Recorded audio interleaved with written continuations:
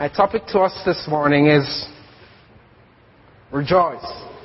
Amen? Rejoice.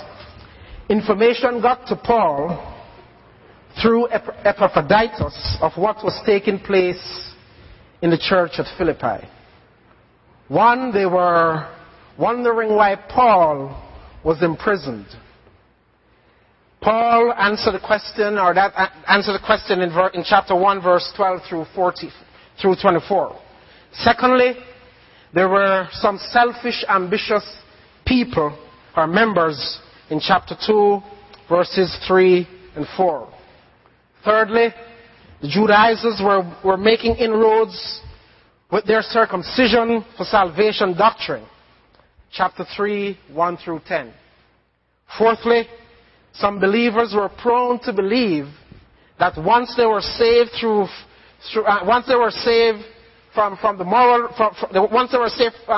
they were free from the moral law and they could do nothing else. Chapter 3, 11 through 19. Fifthly, there were some petty differences among members resulting in some friction. Chapter 4, verse 2. After Paul dealt with these problems, he gave them three exhortations, followed by a promise in chapter 4 to verse through 7. One, he encouraged the believers to rejoice in the Lord. He encouraged them to let your gentleness be evident to all. He encouraged them to do not be anxious about anything, but in everything by prayer and petition, let your requests be made known. And in verse 7, he gave them the promise.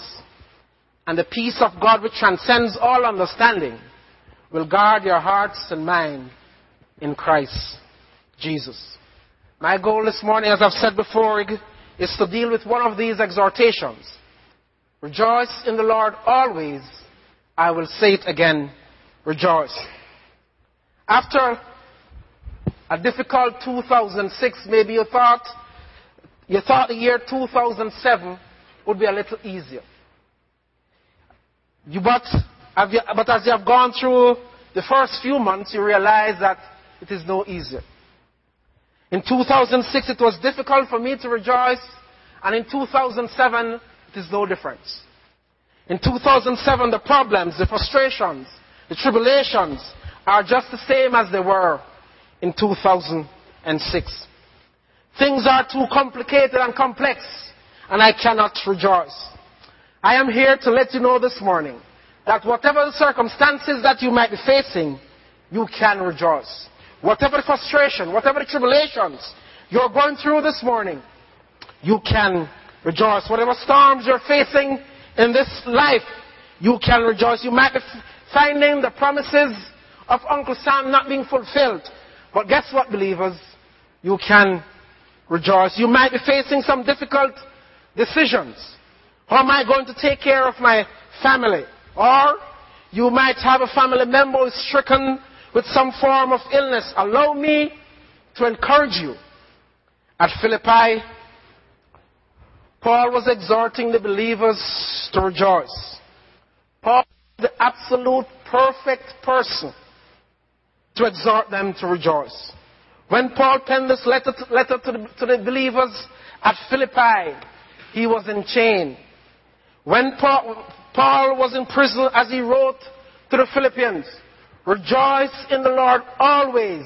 I will say it again, rejoice. He did not have the freedom to move about as he desired. So when Paul challenged the believers at Philippi to rejoice, he knew what he was telling them to do. Rejoice in the Lord always.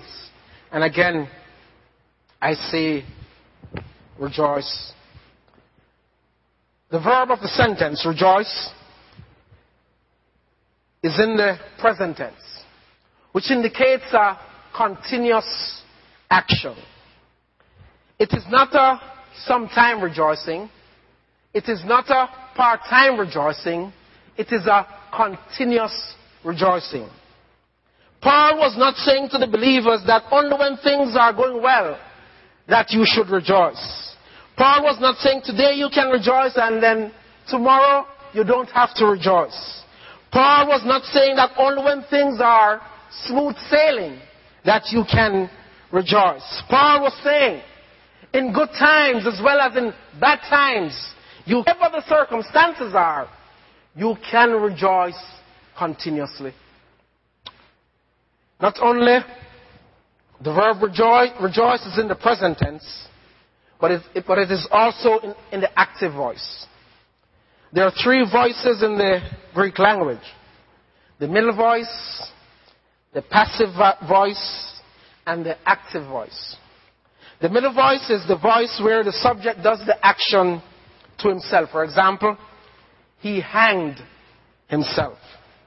The passive voice is the voice where the subject receives the action. For example, there was a man who was sent from God. Here the subject receives the action of the verb.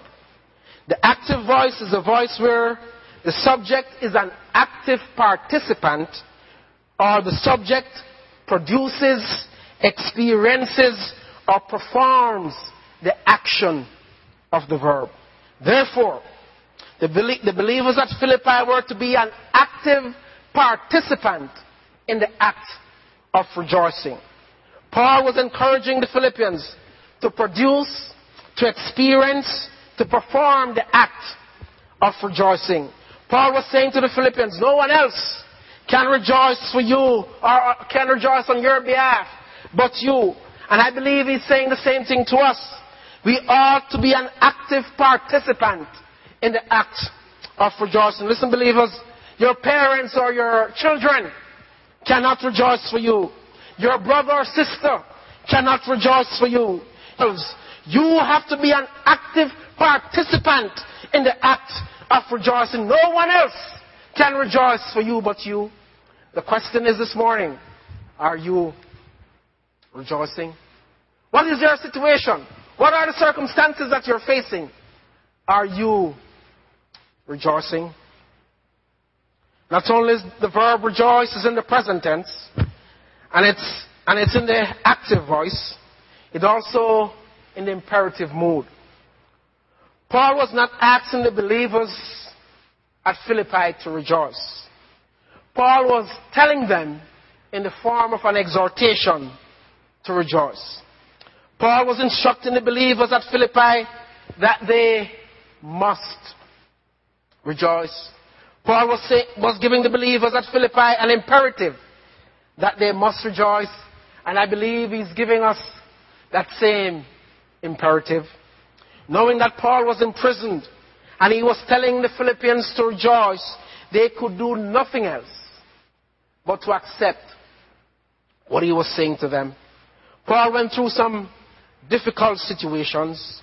So when he was talking to them about rejoicing, they knew what he was saying. Paul, he was imprisoned. He was flogged. He was exposed to death. 5 times he received from the Jews 40 lashes minus 1. 3 times in the country, in danger at sea, and in danger from false brothers. Listen, believers, it is likely that Paul dragged a chain across a desk as he wrote, "Rejoice in the Lord always." And I say it again, rejoice. He was suffering. He was in deep anguish. But what he said to the Philippians, rejoice, rejoice. Believers, you might be suffering. You might be in deep anguish. But guess what? Paul is saying to us, rejoice, rejoice, rejoice. Despite the difficulties that you're facing, you can rejoice. Whatever the difficulties you're going through, you can rejoice. Maybe you're saying to me, Bradley, I cannot rejoice. Things are just too difficult. How do you expect me to rejoice?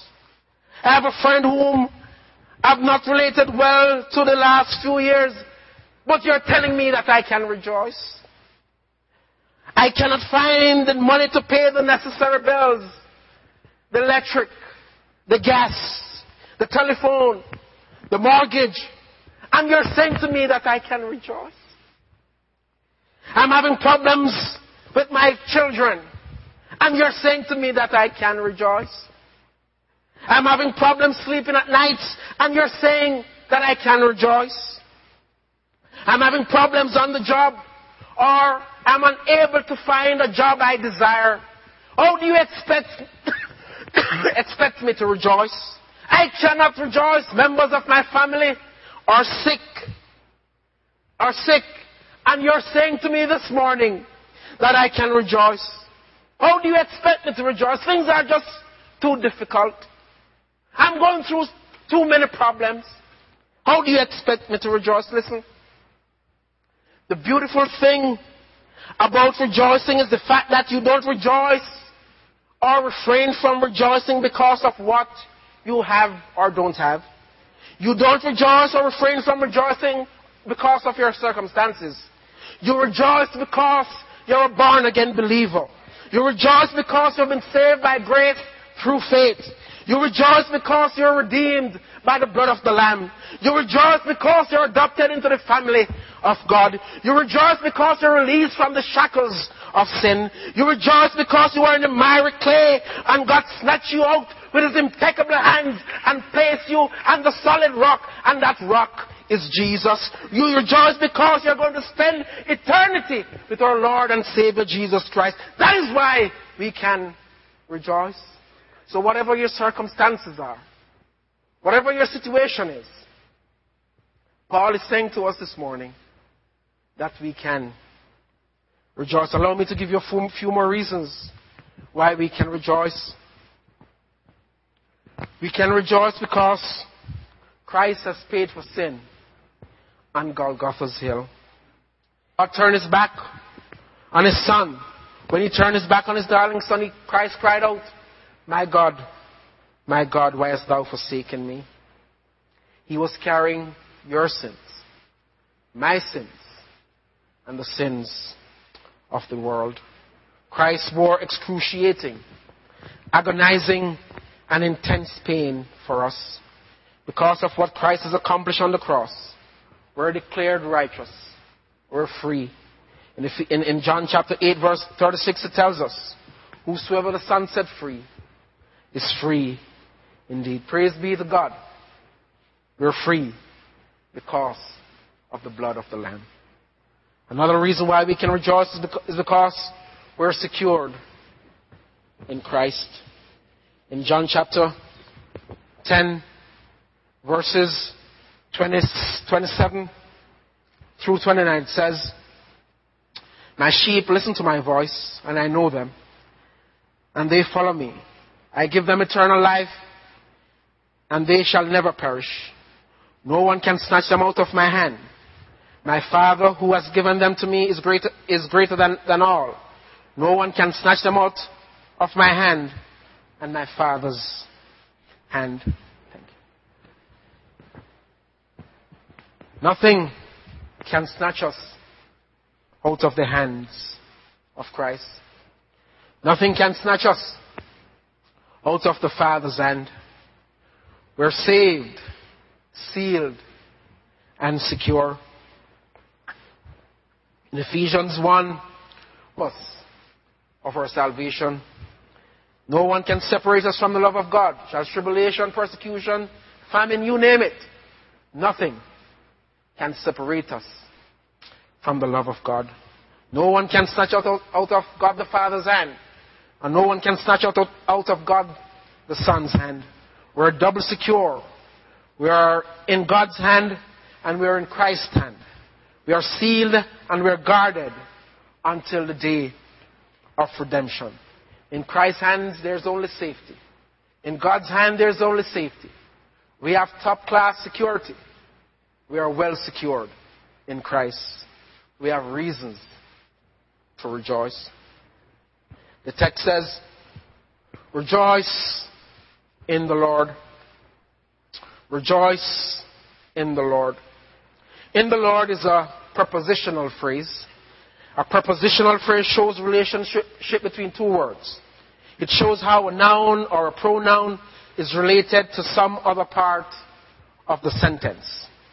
The preposition in describes the relationship between the Philippians and the Lord. Therefore, Paul was describing the positional relationship the Philippians had with Christ. And we also have the same relationship. Therefore, the relationship that is shown here is also between us believers and the Lord. Your rejoicing should not be based on your accomplishments. Your rejoicing should not be based on how many degrees you have. Your rejoicing should not be based on your circumstances. Your rejoicing should be based on your position in the Lord. When we realize what He has done for us, we should do nothing else but to rejoice. We were left for dead. But God called us to Himself. We were a people without hope, destitute, heading for a lost eternity. But God, and I love this part of the scripture, but God, who's rich in mercy, made us alive when we were what? Dead in trespasses and sin. We were bastard children. No one wanted us. But now, guess what? We're privileged children. Now we're heirs and joint heirs of the blessings of God. So we ought to rejoice because of our position in Christ. We can rejoice. The joy of the Lord arises from leaving all burdens at His feet, that nothing can come which He does not appoint or permit, that He's doing all things as wisely and kindly as possible, that in Him we have been lifted out of the realm of sin, sorrow, death, and into a region of divine love, that we have already commenced eternal life, and that before us forever there is fellowship with Him so rapturous and exalting that human language can only describe it as unspeakable. So we are privileged to be in the Lord. Rejoice always is an adverb. An adverb is used to modify or qualify a verb, an adjective, or another adverb. Always is modifying or qualifying the word or the verb rejoice. Paul told the believers at Philippi to rejoice, knowing that rejoice is in the present tense and it indicates a continuous action. Paul said to them that they must rejoice always. Always means forever. Therefore, the sentence would read like this: rejoice continuously in the Lord forever. Paul was re-emphasizing it to the Philippians to rejoice always. Rejoice in the Lord always means regardless of the day, whether it is dark or bright, whether it is difficult or easy, whether it brings problems and temptation or clear sailing on cloud nine, we must always rejoice. What are you going through this morning? What is your situation this morning? Are you rejoicing? I believe if you're not, then we're sinning against God. What is your situation? Are you rejoicing? Whatever circumstances you're going through, guess what? You can rejoice. Can the unsaved man rejoice? Weakness and pain. It differs from mirthful merriment, for it persists in dark hours as well as bright. It differs from mere happiness, for it persists amid loss of all things. Yes, the unsaved man might have some joy that the world gives, but true joy, real joy, wonderful joy comes from the person of our Lord and Savior, Jesus Christ. So the question is, are we rejoicing? Are we rejoicing? Doesn't matter what you're going through. You can rejoice. And finally, Paul says, rejoice in the Lord always. I will say it again, rejoice. I will say it again. I will say it again, rejoice. Let us review briefly what we have said. We mentioned that rejoice is in the present tense, which indicates a continuous action. We also stated that always means forever. Then Paul went on to say, I will say it again, rejoice. Paul was saying that at no point in time should you stop rejoicing. After you have rejoiced actively, continuously, in the Lord forever, guess what Paul is saying? Do it again. Maybe you have lost a loved one, and you have actively rejoiced continuously. Paul is saying, do not stop rejoicing. Rejoice continuously in the Lord forever. Maybe you have lost your job, and you're actively, continuously rejoicing in the Lord forever. And somehow you think that you have rejoiced enough. Paul is saying, do it again. Rejoice continuously in the Lord forever. Maybe you're dealing with some difficult problem that no one knows about but you. And you're saying, Lord, I'm actively rejoicing continuously in the Lord forever. And Lord, you're saying to the Lord, Lord, I can stop rejoicing now. But Paul is saying, rejoice continuously in the Lord forever. Maybe you have some financial dilemma. You have made a business deal that you're losing some money, and you're rejoicing continuously, actively. But Paul, and you're saying, Lord, I can stop rejoicing. Paul is saying, believers, you must rejoice continuously in the Lord forever. Maybe you cannot find the money to pay the necessary bills, and you're actively rejoicing continuously in the Lord forever. And you're saying, Lord, I need to stop rejoicing. Things are just too difficult. Paul is saying to us this morning, rejoice continuously in the Lord forever. Don't ever stop from rejoicing. Paul is encouraging us. Maybe you're going through some difficulties. I'm here to encourage you this morning. I'm here to challenge you this morning. I'm here to lift your spirit.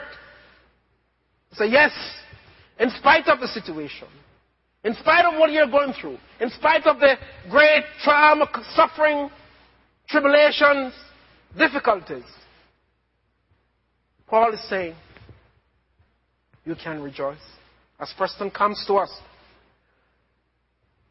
and we bow our heads, let me encourage us this morning that whatever the circumstances you're going through, whatever the difficulties that you're facing,